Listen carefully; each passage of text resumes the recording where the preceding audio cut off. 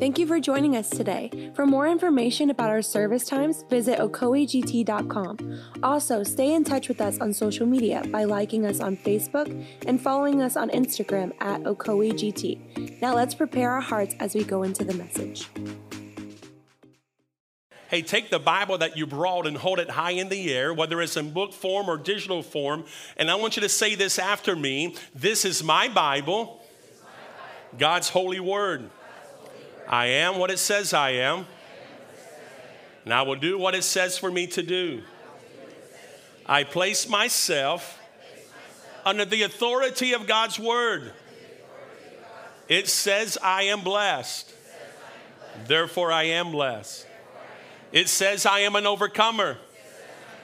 Therefore I overcome every obstacle, every challenge, and every hindrance through the name above every name, Jesus Christ. I open my heart, I open my mind to receive God's word. I receive this word, and I confess this word in the name of Jesus. Amen. Now take that same Bible and turn with me to the Gospel of Mark, Gospel of Mark, chapter 16. And today we conclude our sermon series on the road to Jerusalem. And as you can tell by the notes you received when you came in, what now? What is next? And to answer this question, we're going to go to the end of one of the Gospels, look at the words of Christ to his disciples, and gather from that what our next is. Christ has arisen. What happens now? Let's begin reading in verse 14 of Mark's Gospel, chapter 16. The New Living Translation says, "Still later, he appeared to the 11 disciples as they were eating together." Have you noticed a lot of the instructions of Christ happen around the dinner table? Happen around eating, breaking bread? It's important that we break bread together. It's important as a family, you break bread with your children and your spouse. You eat together. It's amazing what revelations will come around the dinner table. Can you say amen? As they were eating together, he rebuked them for their stubborn unbelief because they refused to believe those who had seen him after he had been raised from the dead. Now, we're going to come back to that verse in just a moment. I think it's important when we're talking about our next. What is next? Verse 15, then he told them, "Go into all the world and preach the good news to everyone. Anyone who believes and is baptized will be saved, but anyone who refuses to believe will be condemned. These miraculous signs will accompany those who believe. They will cast out demons in my name, and they will speak in new languages. They'll be able to handle snakes with safety, and they drink anything poisonous. It will not hurt them. They will be able to place their hands on the sick, and they will be healed." And when the Lord Jesus had finished talking with them, he was taken up into heaven and sat down in the place of honor at God's right hand. And the disciples went everywhere and preached. And the Lord worked through them, confirming what they said by many miraculous signs. Now, I want you to drop back to verse 14, the second part of verse 14, just for a few moments. Notice, he rebuked them for their stubborn, notice that word stubborn unbelief because they refuse to believe. Before the what now moment, unbelief had to be dealt with. If we are going to go to the next, whatever next is, then unbelief in our own hearts have to be dealt with. I think this is so important because there's a part of our brokenness, our old man, that old nature that is given to unbelief. Right. You ever notice this and somebody's telling you a story and you go, "No way." It's like, it's one of the first things that we do. Nah. Or now you say, shut up. Like, there ain't no way. What's next? Before Jesus could deal with what's next, he had to deal with the unbelief. And it's interesting how unbelief can still exist even with such displays of the miraculous. I know how we are. This is us. Man, if I was one of the disciples, I wouldn't have had zero unbelief. I mean, when I saw Jesus, I mean, I'd have been all in. Yeah, until you're one of his disciples. Until you're there. It's amazing how judgmental we can be towards someone else's. Like, I can't believe they just won't do what needs to be done. I just can't believe they just won't just follow Jesus. They just won't just believe. It's so simple. But then, how often do we find ourselves dealing with unbelief after we've seen miracle after miracle, God's faithfulness after faithfulness, God's revelation after revelation, hear God speak, been in such powerful services, and we still have this thing with unbelief. It's a part of our brokenness. It's a part of that old man that I think we have to deal with all the time, because unbelief will do its best to creep in, because unbelief can stop the flow of God working in your life.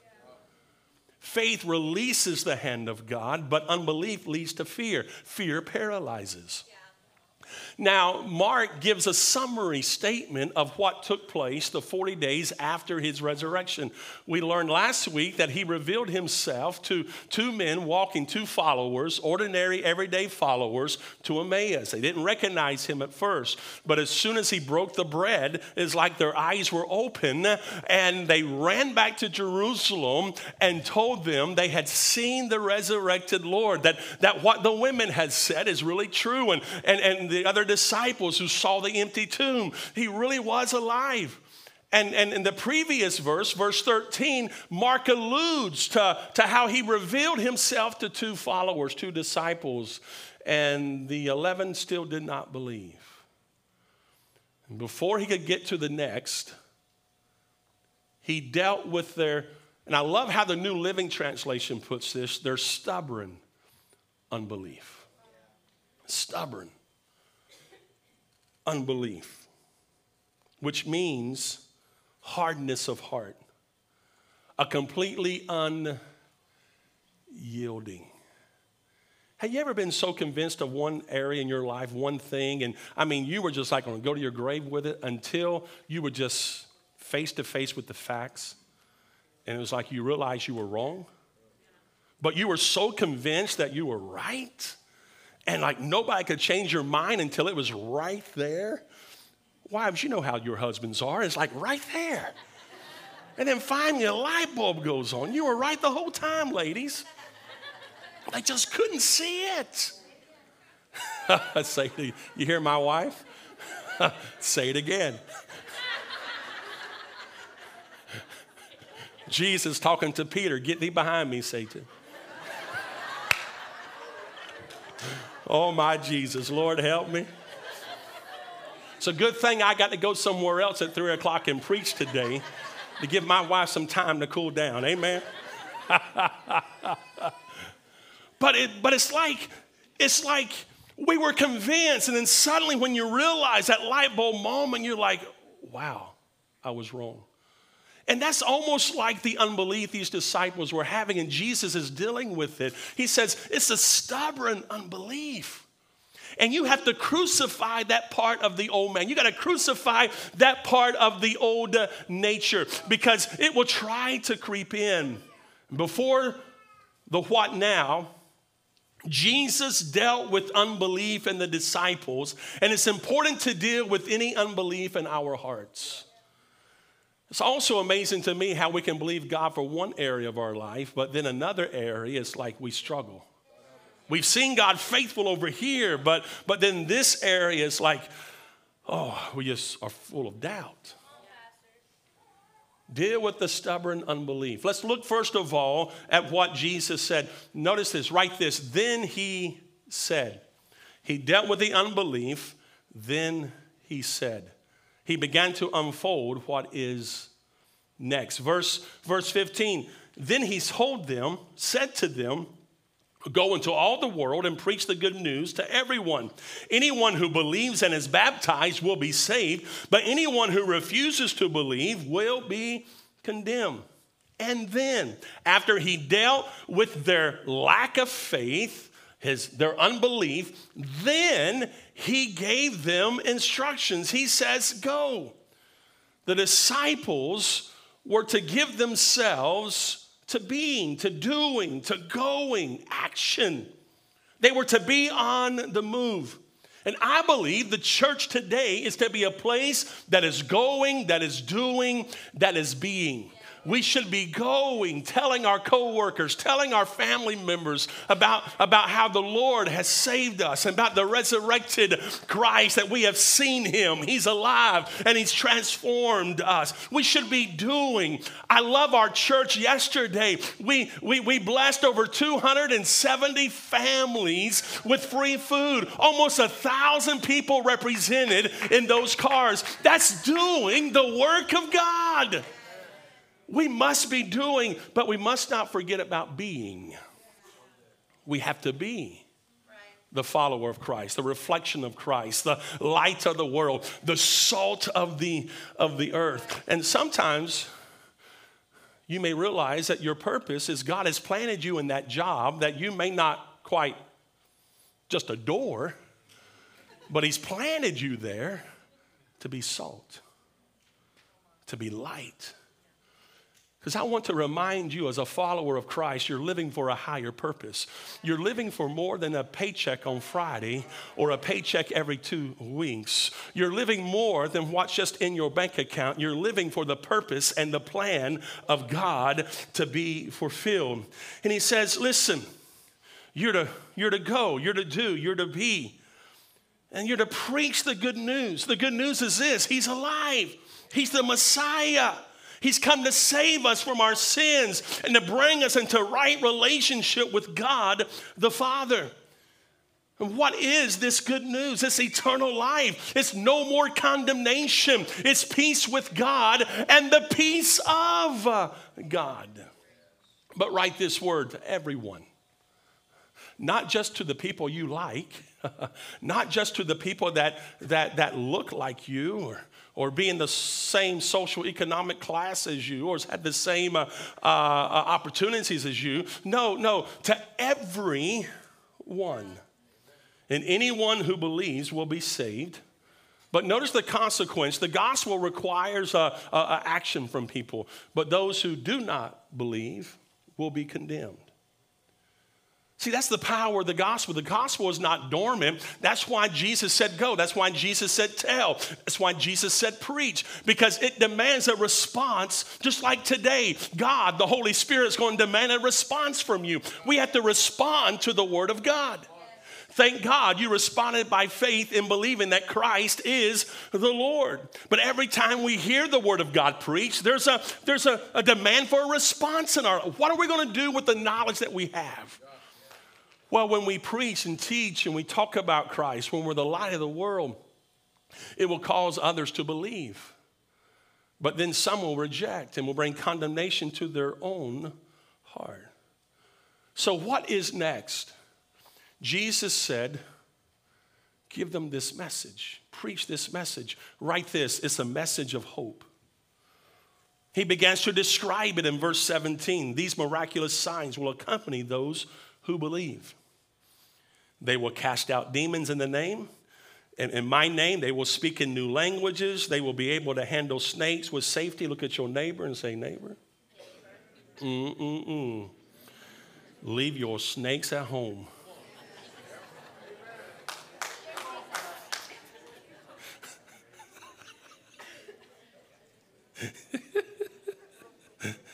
My mama taught me better, I promise. If they drink anything poisonous, it will not hurt them. They'll be able to place their hands on the sick and they will be healed. Notice these miraculous signs. A miraculous sign is a marvelous event manifesting a supernatural act of a divine agent, often deviating from the normal course of laws or of nature. Now, look at these signs that Mark lay out. He says, they'll cast out demons in my name. Cast out, talking about authority over the powers of darkness. How many realize you have authority in the name of Jesus? Yeah. Now, in a few moments, we're going to see what next is. We're going to talk about next, talk about the authority you have. And there's a reason you have authority, because something that Christ accomplished. We'll get there in just a moment. What signs? You'll speak in new languages. We see this in the book of Acts, chapter 2, on the day of Pentecost. Just a few days later, after Jesus spoke these words, if these words were spoken somewhere on the 40th day, then 10 days later, the disciples are gathered together on the day of Pentecost. Jerusalem is filled. And Acts 2 says they were in one place, gathered together. And as they were sitting, tongues of fire came down upon each of them. They began to magnify God. They began to speak in other languages. And we call this the birth of the church, where the power of the Holy Spirit was poured out upon the disciples. Peter referred to it as that Joel spoke about. This is that which Joel prophesied about. In the last days, I will pour my spirit out. Let me tell you, we're living in the last days of God pouring his spirit out. Aren't you thankful that God is pouring his spirit out? They'll handle snakes with safety, and they drink anything poisonous. Now, let me give what do you call that when they give you an endorsement, but they give you a parenthesis? Thank you. It's not an endorsement for a snake handling church. I like how Warren Wiersbe, that great Baptist, and I appreciate the Baptist. Let me tell you what he said. Jesus refused to tempt God, and we should follow his example. Yes, God cares for his children when in his will they are in dangerous places. But he is not obligated to care for us when we foolishly act out of his will. Come on, somebody. God, here I am. God, I'm doing what I want to do. Now, God bless what I'm doing. We are called to live by faith, not by chance, and to trust God, not tempt God. Now, when I read these verses, what I read is this. I read divine protection. There are examples in the New Testament, the book of Acts. Apostle Paul, for example, in Acts 28, they have been shipwrecked on the island, and he's collecting twigs to start a fire. And he's throwing wood on the fire, and a viper, a snake, latches onto his hand, and he shakes it off, and there's no harm to him. There's divine protection. And I believe that there's divine protection for each of us when we're doing God's will, when we're walking out his purposes and his plans. Just as if you would take up a snake and handle it, it will bring no harm to you. When you walk into the furnace, there will not even be the smell of smoke upon you. The fire will not singe you. It will not destroy you. And the smoke will not overcome you. Why? Because you're protected by the hand of God. You're protected by the goodness of God. Some of you know what I'm talking about. You showed up on Monday morning and everybody began to attack you. But guess what? On Friday, you were still standing. On Friday, you were still there. Some of you walked through the fire. You've seen where people come against you. They've accused you. They've labeled you. But you're still here serving God. You're still here doing the things of God. God has protected you. And he will continue to protect you. That's the goodness of God. That's the faithfulness of God. So don't fear what tomorrow brings. What's next? You're covered by the goodness of God, by the faithfulness of God. You'll heal the sick. Speaks of divine healing. Let me read what Isaiah 53 says. I'm thankful for Isaiah 53. It was our weaknesses he carried. It was our sorrows that weighed him down. We thought his troubles were a punishment from God, a punishment for his own sins. But he was pierced for our rebellion, crushed for our sins. He was beaten so that we could be made whole. Why was he beaten? So you could be made whole. Why did he suffer? So you could, in his suffering, find wholeness. Now notice what it says. He was whipped so we could be healed. I love how the Old English says it. It says, by his stripes we are healed. They beat our Lord. They split open his back. They whipped him, but every lash that he took was for your healing. There is wholeness in Christ Jesus. There's physical healing. There's emotional healing. There's spiritual healing. He's come to bring wholeness to you, to your family, to your relationships. That's the authority that we have in Christ Jesus. What is next? Our next is to walk in healing. Our next is to walk in wholeness. Our next is to walk in completeness. We're not to live a life of brokenness. We're not to live a life like the world. He's called us out of darkness into his marvelous light so that we can display his goodness, his healing in our life, his healing in our homes. Your home should be different than the homes of the world. And then when we do face crisis, we should handle those crises differently than non-believers, because we have the hope that's found in Christ Jesus. Which brings us to the third thing, talking about next. Verse 19, when the Lord Jesus had finished talking with them, he was taken up into heaven and sat down in the place of honor at God's right hand. Notice, Jesus dealt with the unbelief. He then told them what next was. And now he's taken up into heaven. Mark simply gives an overview look. Mark implies that after the 40 days was over, Jesus had finished giving the disciples sufficient direction and proof of his resurrection. When he had finished these things, then he ascended. Now, Luke describes this in a little more detail. You'll find it in his gospel, chapter 24, where he says, then Jesus led them to Bethany, and lifting up his hands to heaven, he blessed them.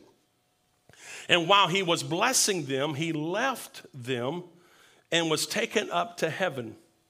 And so they worshiped him and returned to Jerusalem. Luke later writes in the Acts, chapter 1, gives us a little more detail concerning the ascension of Christ. The disciples, when the apostles were with Jesus, they kept asking, Lord, has the time come for you to free Israel and restore our kingdom? He replied, the Father alone has the authority to set those dates and times. They're not for you to know. But you will receive power when the Holy Spirit comes upon you. Can you say amen? You will receive power. Talking about the next. You will receive power when the Holy Spirit comes upon you. You will be my witnesses. That word for witness is martus, where we get our English word martyr from. One who is willing to lay their life down. We will be my witnesses, telling people about me everywhere in Jerusalem, throughout Judea, in Samaria, and to the ends of the earth.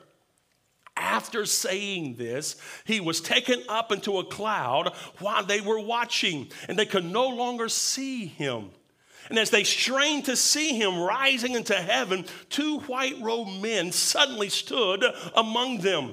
Men of Galilee, they said, why are you standing here staring into heaven? Jesus has been taken from you into heaven, but someday he will return from heaven in the same way you saw him go. He ascended. It means to be taken up, to ascend. Where? To heaven. You know what the good news is? Heaven is real. It is a real place, a true locale, not just a figment of our imagination. Jesus said this, John records it in his gospel. Don't let your hearts be troubled. Trust in God. Trust also in me. There's more than enough room in my Father's home. If this were not so, I would have told you. I go to prepare a place for you. And when everything is ready, I will come and get you. Heaven is a real place. Paul, writing to the church of Colossae in chapter 3, verse 1, since you have been raised to new life with Christ, set your sights on the realities of heaven, where Christ sits in the place of honor at God's right hand. I love the phrase, set your sights on the realities of heaven. What is now? What is next? Set your sights on the realities of heaven, realizing that you're living life with a purpose and a sense of direction. A lot of people today don't have a sense of direction. Every believer has a sense of direction. Set your sights on the realities of heaven. Now, write this. What is the significance of the ascension? What's the significance? This is very important. It marks the end of the earthly ministry of Christ. He's ascended. He's left the earth. It also secures the resurrection of every believer to God. He says, hey, you believe in God, believe also in me. In my Father's house are many mansions. If it were not so, I'm going to prepare. And when I'm finished, I'm going to come get you.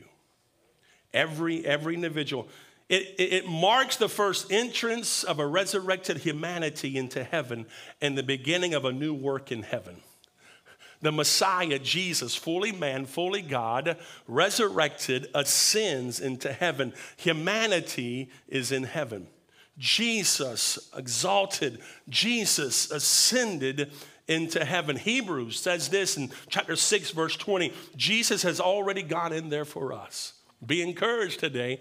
He's the pioneer of our faith. He's the captain of our salvation. Don't fear tomorrow. Why? Because he's already led the way. He's already gone in the curtain for us. He's already there, ascended, and one day we shall be with him. It also made the sending of the Holy Spirit to the church possible. In John 16, Jesus said this, it's best for you that I go away, because if I don't, the advocate will not come. But if I do go away, I will send him to you. Christ ascending into heaven made it possible for the advocate, the Holy Spirit, to be sent to the church, to the believers. And hear me today, that same Spirit that raised Christ from the dead now lives and abides and dwells within you. Paul said, know you not that ye are the temple of the Holy Spirit. God's Spirit lives, abides, and dwells within your life. What is next? Don't fear next. Don't fear next, because God's Spirit lives in you. Live your life with purpose. Live your life with a sense of direction, knowing that God is enabling you. He's ascended. It made the Holy Spirit possible to come and live and dwell among us so that we can be the people God has called us to be. We also see in the death of Stephen, the first martyr of the church, in Acts 7, as they took up stones to throw at Stephen, as they're hitting him with the stones, before he becomes unconscious, he looks up into the heavens and he sees the heavens open. He has a glimpse of the throne of heaven. Jesus standing at the right hand of heaven. And he yells out, he cries out, declaring what he just saw. Church, let me tell you what's going to give you comfort, what's going to help you in moments when people are rejecting you, when you feel like people are beating you up, when you feel like people are beating you down. Let me tell you, understand your Christ is exalted. Your Christ is in heaven. Your Christ is in the right hand of the Father. It will give you comfort just like it gave Stephen comfort. It is here that we see him sitting at the right hand of the Father. Notice verse 19 of Mark 16.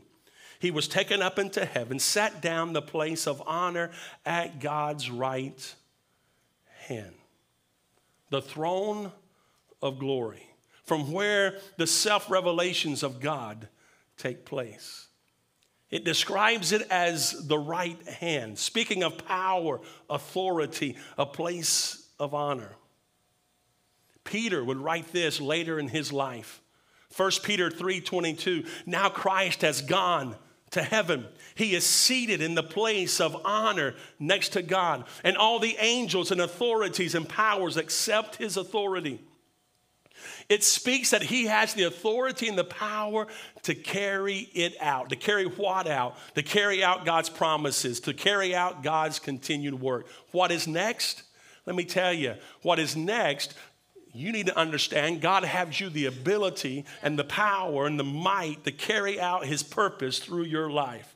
What is your next? Your next is to be who God's called you to be. Be his mouthpiece. Testify. Tell the story of God in your own words. Tell your friends how he's transformed your life. Tell them how he has touched you and healed your marriage and healed your life and healed your home and touched you and helped you. He'll give you the power to be. He is exalted to the right hand of the Father, a place of authority. I talked about this a few years ago. In theological terms, it's called the session. Write that word, session.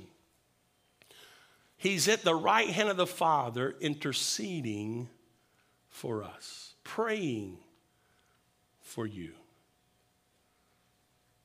What is your next? What now? Realize that Christ has ascended. He's ascended and placed at the right hand of the Father, a place of honor, a place of privilege, a place of authority, and he's your advocate. He's interceding for you. Hebrews 1:3 says, the Son radiates God's own glory and expresses the very character of God. The Son sustains everything by the mighty power of his command. And when he had cleansed us from our sins, he, the Son, sat down in the place of honor at the right hand of the majestic God in heaven. He sat down, signifying a finished work. Write that, finished work. It is done. What were the last words of Jesus hanging on the cross? It is finished. He bowed his head and gave up the ghost, yielded his spirit.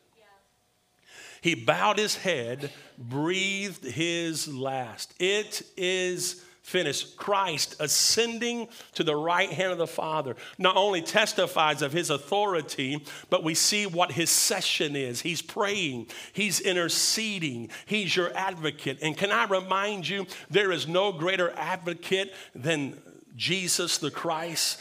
I'm so thankful that he's taken my side. I'm so thankful that he's praying. I'm so thankful that when the accuser comes before the throne and says, oh, that Gary Howell, he's a dirty joker. That old Gary Howell, he's a scoundrel. That old Gary Howell, you should know what his past is. I'm thankful that there's an advocate that says, but Father, he's covered by the blood. But Father, he's covered. He's forgiven. He's a child. He's one of ours, God. He's been redeemed. That's why we let the redeemed of the Lord say so.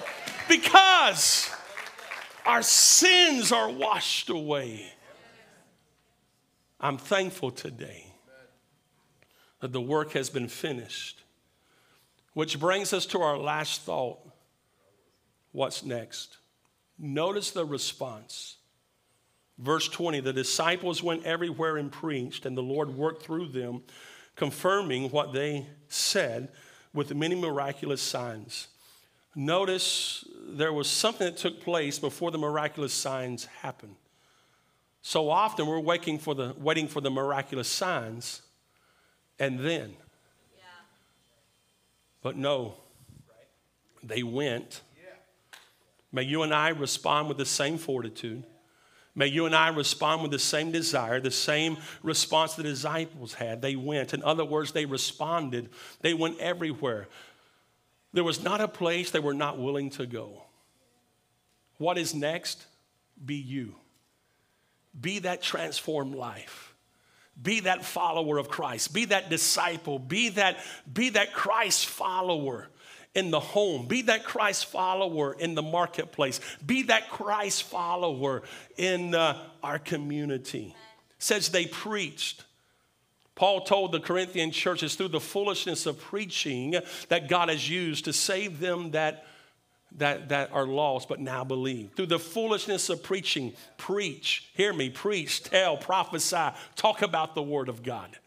Talk about the word of God. People may think you crazy. Talk about the word of God. Preach the word of God, because God has chosen this mode that the lost may hear and be saved. And I love this part. And the Lord worked through them. What is now? What's your next? Go and be. Go and do. Your Christ has been exalted to the right hand of the Father. All authority has been given to him. He's going to protect you. He's going to guard you. He's going to be there. He's there to fill you with the Holy Spirit. And as you go, God will work. As you be, God will work. As you speak, God will do the miraculous. As you speak and declare, God will do the impossible. As you speak and declare and be, God will manifest his miraculous, the supernatural in your life. Let us pray. Father, I thank you for your word. Thank you, God, for the opportunity we have, God, to share your word today. What is next? Lord, in order for us to reach our next, what now, we have to deal with any unbelief. And Lord, unbelief, something that a lot of us deal with. I would even venture to say all of us deal with doubts and fears, questions, apprehensions, trying to hold on to the old and refusing to release that which is familiar and comfortable and lay hold to the now. God, I pray that unbelief in us, God, will be dealt with. That unbelief in us will be crucified. That unbelief with us, that stubborn unbelief, the New Living Translation said. Jesus dealt with it. And then he talked about what's next. And Lord, I know there's many like me. At times, we got to deal with that unbelief. And maybe there's some here today, they've just been beaten up. Life's just been hard lately. And Lord, you've dropped just a truth bomb in their life and a dream. And maybe they're just having a hard time because everybody's told them it can't happen. You can't do it. It's not going to take place. They're having a hard time dealing with the unbelief. Maybe the unbelief is holding on to some sin, some old habits. Deal with the unbelief in your life so God can reveal what's next, so you can embrace what's next. Don't let the unbelief steal you from the joys God has in front of you. As our head is bowed and our eyes are closed, you're here today and you say, Pastor, there's some unbelief in my heart that I need God to deal with. Just lift your hand right now. Just lift it. Yes, yes, yes, yes. Just some unbelief, some things that we're having trouble maybe letting go of. Yes, God, you see those hands. And right now, I pray for the power of the Holy Spirit. God, just as Jesus dealt with the unbelief and the disciples, I pray, God, we've acknowledged it. And God, we confess it to you right now. And Lord, you're going to do something great. You're going to show us next. God, I pray, Jesus, that you would work and move. What do you need from Christ today? Do you need healing? Maybe you're stewarding some broken things. Maybe you need wholeness. Invite Jesus into your brokenness. Invite him into that situation. What's saying, Pastor, I'm in a hard place right now. I'm in a situation where there seems to be some brokenness, and I just need God to move. I need God to bring some healing in this situation. Lift your hand right now. God's working. God's working right now. Can we all stand together as GT Worship leads us? Will you step out from where you are and will you come down front? Let us respond to the word. There's an opportunity today for us to respond to the Word of God. Come as we respond to the Word. And as we respond to the preaching of the Word, God is going to work. God is going to move. Holy Spirit is going to do something in you that only He can do. He knows exactly what needs to happen, take place.